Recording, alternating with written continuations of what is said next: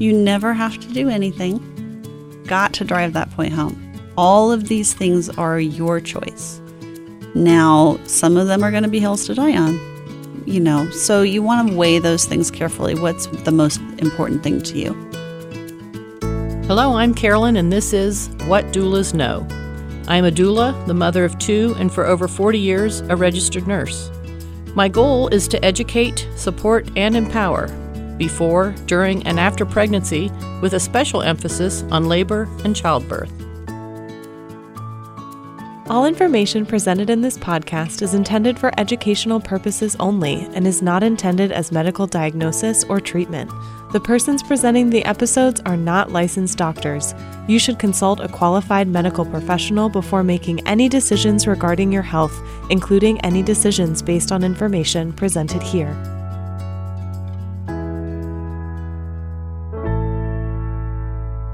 This episode is going to be actually part 2 of the birth plan. We had discussed the baby going through the labor process and delivery, and now we're going to talk about what the baby has to face as soon as it comes out, because once again, I talk about my birth story, and they literally took my baby away and did everything, all of the interventions that the government or the hospital policy said they had to do.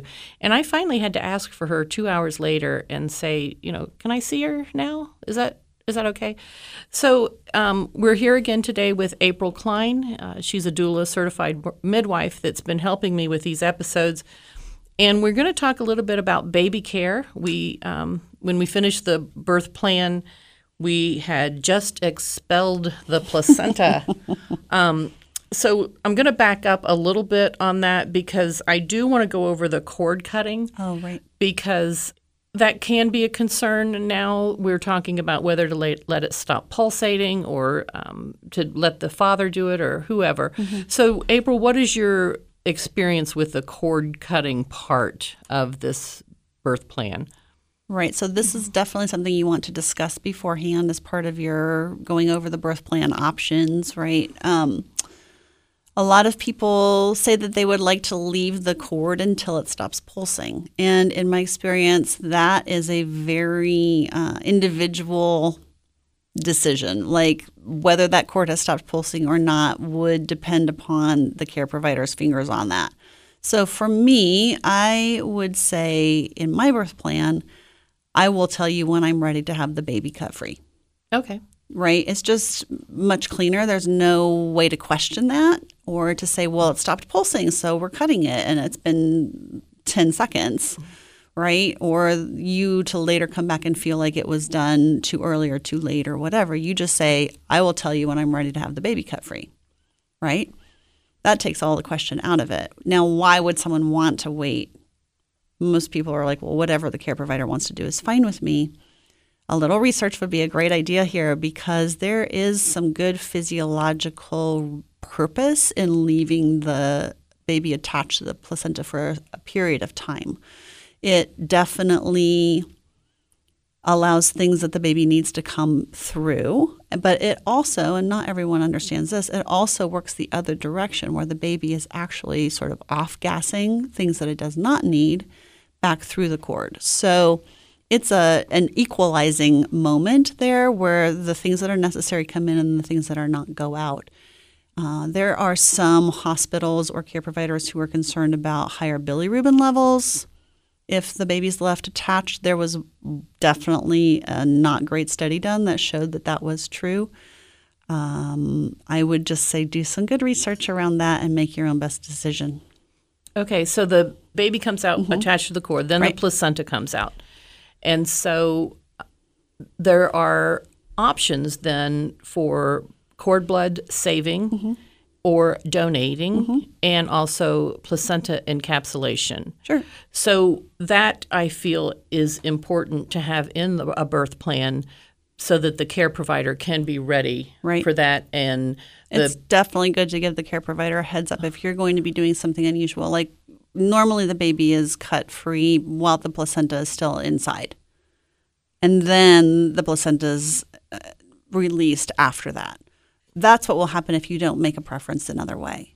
What you just described, where the baby and the placenta are still attached by the umbilical cord and the placenta is now out, that is what we would call a lotus birth, which has gained some popularity recently, where that placenta just stays attached to the baby. It's wrapped in a Chuck's pad or in some sort of ceremonial fabric or whatever, with some salt usually to keep it from spoiling, until the mom feels like it's ready to be released, or until the cord just shrivels up and the baby naturally releases. A lot of people don't do that, but it's an option. It's definitely on my birth plan as an option and something to be discussed. People are usually like, ew, why would you ever do that? But people also used to say that about leaving the baby attached for 10 minutes. So I like to discuss all of the options. I think that's true informed care.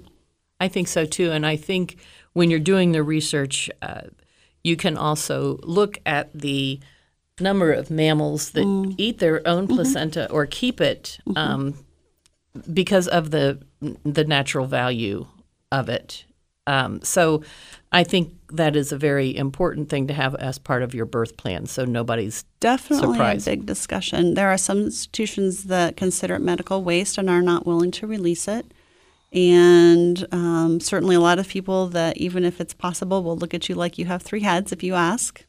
And placentophagy, there's not really great evidence for less postpartum depression or anything like that. There's a lot of anecdotal evidence, personal evidence, but no good study yet. But there are people that will say, well, in nature, animals eat their placentas, but that's also because you can't leave a trace because of predators. So I don't know. That one is definitely a personal decision, but absolutely as a doula, you need to discuss all of those things with your clients and ask them to do their own research and make their best decision, which you will then support as their doula. That's right. Okay, so the baby is out now. In the dream world of some people, the baby would come out and you would put the baby on the stomach and the baby would crawl up to the mother and start to nurse or just look at the mother and bond. So some care facilities, though, are just obsessed with getting the eye ointment in, the vitamin K injection, the hepatitis B injection. We got a footprint, we got to weigh, we got to measure.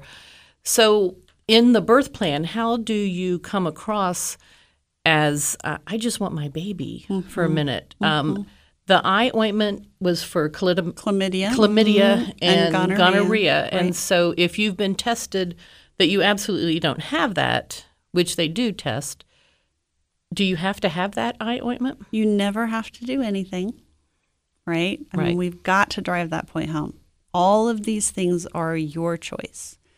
Now, some of them are going to be hills to die on, right? You're going to put yourself in a position where now they're concerned about the baby getting an infection or, so you want to weigh those things carefully. What's the most important thing to you? But the eye ointment is like a Vaseline, and it smears across the whole eye, which makes the baby's vision blurry, which has been shown quite clearly to interrupt the bonding process. It's very hard to find someone's eyes and focus on them if you're a tiny little newborn, if your eyes are all gunky. So that would be one reason. The other reason for me is that I, again, go back to nature and I go, nature wants us to survive and have intact eyeballs, so what's the least interventive thing that we can do, trusting that nature has a plan rather than, oh, thank goodness we came up with this eye ointment that only kills 2 things. Right. And I think when you do the research on that, as a nurse, I thought, well, that was brilliant for that person to come up with that, because so many babies were becoming blind and everything. So I was real happy at first. And then as I researched, I thought, well, that's good for that time, but we're beyond that now. We don't have that anymore. So let's let that one go. Well, it's lowest common denominator. So the thinking is that even though the person has been tested, so the birthing individual has been tested and has been shown to be clear of gonorrhea and chlamydia, people are not forthcoming when they have affairs. So her partner could have had an affair with someone who had that, and she could now be infected later in her pregnancy and not know it, or she could have been not totally transparent about an affair that she was having, and the same thing. So they're treating to the lowest common denominator. So I tell my clients, if you feel absolutely certain that the two of you are clean and that test that was taken back at intake is still valid, then that would be a really serious thing to consider, whether you want to do an intervention that may not be necessary. I'll tell you that most states at this point have no problem saying you don't need to do it and you can just use breast milk. Breast milk. Yeah. So you can literally squirt some colostrum either into a spoon and dribble it in or straight into the eye. And I know it might skeeve some people out, but I'll tell you that breast milk is antifungal, antimicrobial, antibacterial. It will kill way more things than chlamydia and gonorrhea. And it is soothing and hydrating. And that eye ointment is not. And it's not going to cause difficulty with vision. No. And it also is great for conjunctivitis. Like if they get a little infected tear duct, it will take care of that as well. Yeah. And it's right there and it's free. Okay, so the next one is vitamin K. So I have done some research on this, and you can have none. You can have it done immediately, or you can delay it. And the vitamin K is for the bleeding possibility of a bleed in the brain or another part. So vitamin K is actually a hill to die on. If you are going to get really clear that you do not want vitamin K shot, this in a lot of institutions can be a hill to die on because it's very scary. A brain bleed can occur and a baby can die. And if you are in an institution where that has happened anytime in the last couple of years, this is going to be a serious concern, and validly so. If it was a really boring, straightforward birth where the head didn't go through trauma and there was no forceps used and no vacuum and all those things, the chances of that are small, right? But it's, again, lowest common denominator. And most people think, oh, it's no big deal. It's just a shot. Oh, well, better to be safe than sorry and just live through a little shot. For me, again, going back to nature, if babies are low in vitamin K for the first 7 days, and it slowly builds over those 7 days until they've reached a high enough level that there's no chance that they would have a bleeding incident, then I think that there must be a reason that babies are low in vitamin K for the first 7 days. And we just aren't smart enough to understand why. So here we are thinking that we are fixing a problem, and really we have no idea what we're causing iatrogenically by trying to fix something. Right? So I have a pet theory, and I'm really hoping someone will do a study on it at some point, that the brain requires a blood bath to finish developing, and those first 7 days are crucial. And the blood bath can only happen if the blood is thin enough to make it up to the brain well. If we go thickening the blood, it's harder for the blood to get up to the brain. So I don't know, maybe. But I have a huge amount of trust in nature and in our Creator. I think that there's a reason. Right. So if you're going to circumcise, which is a whole nother podcast. Yep. If you're going to circumcise, or if you had a traumatic birth, then those would be two reasons that you absolutely need to get vitamin K on board. If you're not concerned about either of those two things, or you're going to wait until after the 7th day to do the circumcision, then the only real issue would be driving the baby home if you had a hospital or birth center birth. And they'll tell you, well, if you have an accident, the baby could bleed to death. Right? Yeah. So those are the factors to be weighed. But just know that there are some institutions that will make it very clear, like, you're going to have to sign against medical advice if you choose not to have the vitamin K shot. Yeah. So if you do choose, or they are going to really urge you to do that, you can also delay it for 24 hours and say, when I'm nursing my baby, come in and just give the shot there, and the baby won't even know. Sure. So I think there are things that you can do.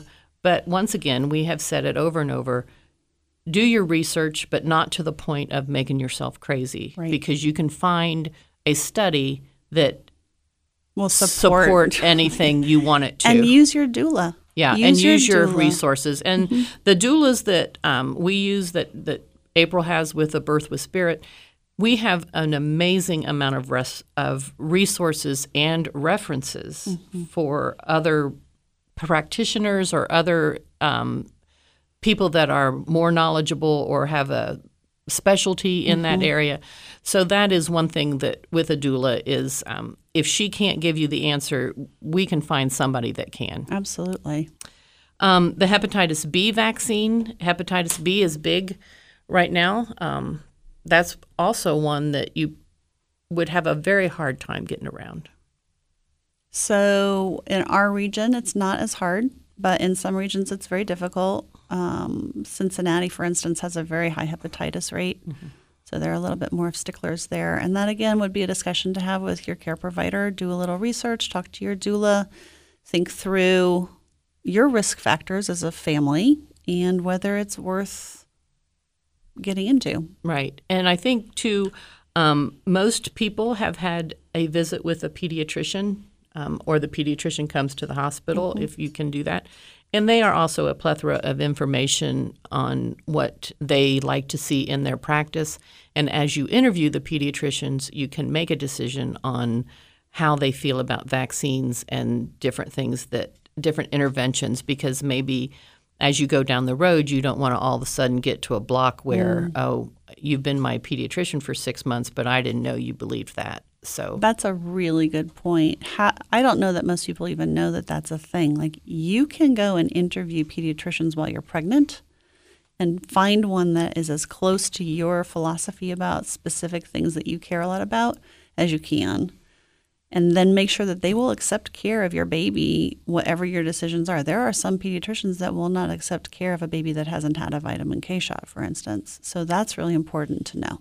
Okay. The next thing is talking about feeding the baby, and it's not as hard to deal with now because you get to keep your baby. But sometimes my mother said that they took my brother back in the back and fed him sugar water, and then when she tried to nurse it, it was not going to happen. He was full and didn't want anything to do with it. So I think that you need to be clear is if you're going to breastfeed, or if you want a pacifier or not, or any bottle thing. And doulas do know a lot about breastfeeding, but we also have resources for lactation specialists, et cetera. There's a lot of fear around breastfeeding, I feel now, and a lot of pressure. So the saying breast is best is lovely. I feel like it served its purpose, which was to raise awareness that breastfeeding is maybe the optimal thing to do, right? And if you have any concerns that you are not feeding your baby, there are two things. One is to make sure that you are not just succumbing to the idea that your body is a failure. Oftentimes women will show up in my office feeling like they're not feeding their babies well by breast, and really all it is that they're terrified that their bodies aren't going to make enough or the right milk for their baby. So that's just a discussion and unfortunately a deep mistrust of their own bodies. But the other thing is it shouldn't be hard.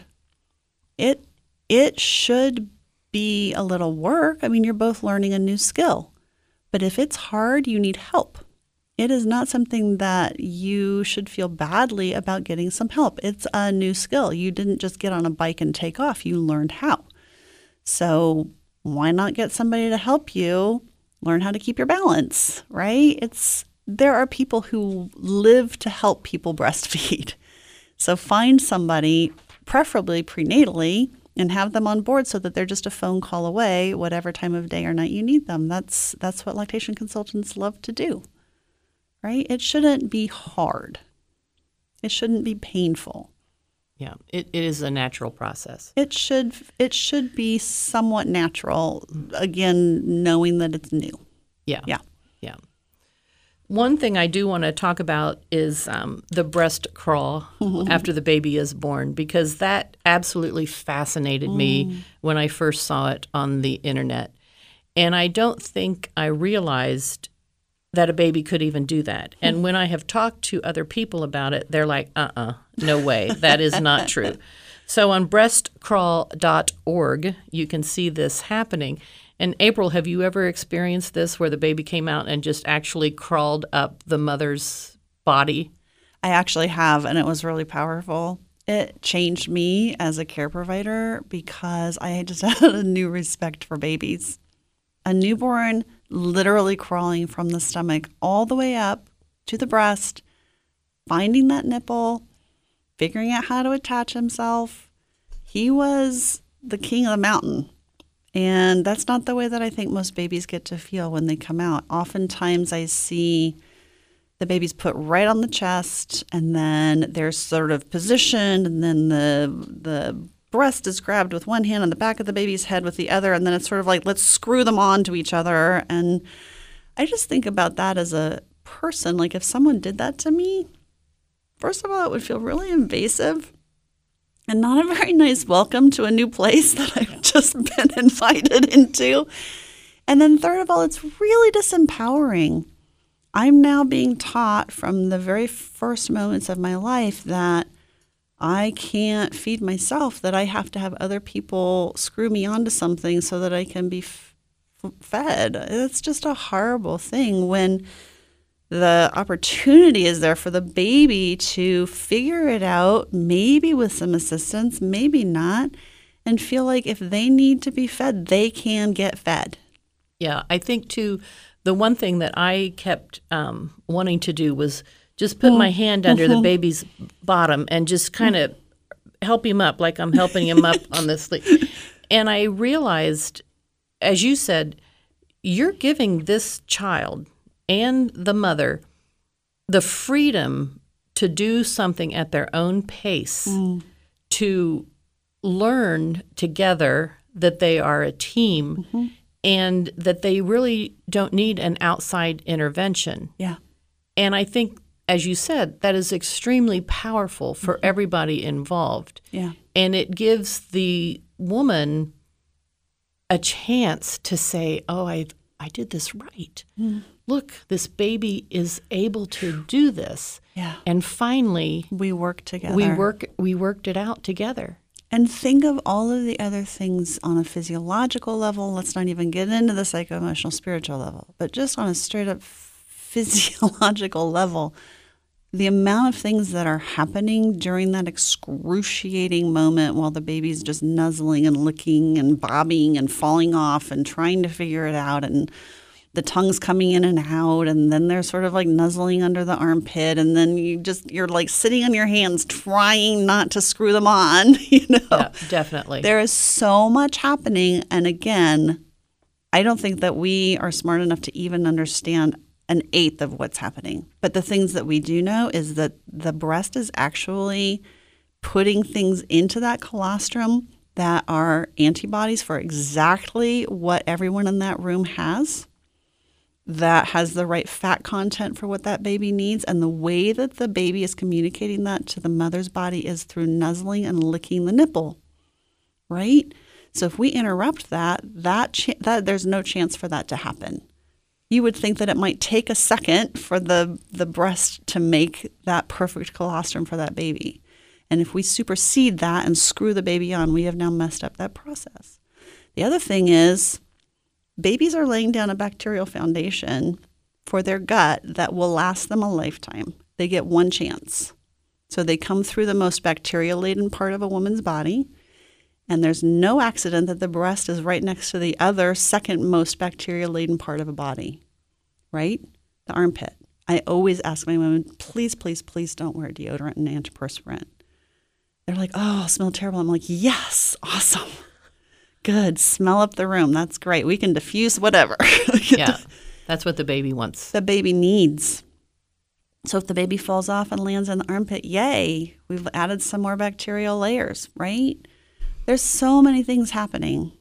And then on the other levels, just like you said, just the idea that we can work this out, baby. You and I've got this. If we go messing around with that and taking that moment, that power away from them, the message that we're sending is you need a professional to help you. You can't do this. We don't even give them a breath to try. Yeah. We just jump in and go, oh, we've got this here. Do it like this. And then we can check the box and say, okay, we did that. It's very important, too, for the internal control of the temperature for the baby, because my son was born prematurely, and he could not regulate his body temperature for a long time. But when they are crawling up with the mother's temperature and their temperature, they don't need a warming blanket over them. They are learning to regulate their temperature and their internal thermometer as to what is needed. Babies will regulate their temperatures both up and down according to their mother's body temperature. So typically we would suggest get the baby skin to skin on the mom and put a blanket over the two of them. Mm-hmm. When the baby's actively crawling, they're burning enough calories and their body temperature is regulating enough that that's usually not a problem. You just check their chest and make sure they're not getting cold. Here's an interesting tidbit, though. So that's true for the mother, that the baby's temperature will go up and down. That's not true with the dad. If the baby is on the dad, the body temperature will regulate up, but it won't necessarily regulate down, which is very interesting. There's just a little difference between mom and dad. Mm-hmm. So we covered the birth plan part 2 of the baby stuff. So once again, all the resources will be on our website. And I sure do appreciate you being here, April. It has been my pleasure. Thank you for listening to this episode of What Doulas Know. You can learn more about the show and my guests at whatdoulasknow.com. Please rate and review this show. It helps get more exposure and reach additional people. Peace to all. Thanks.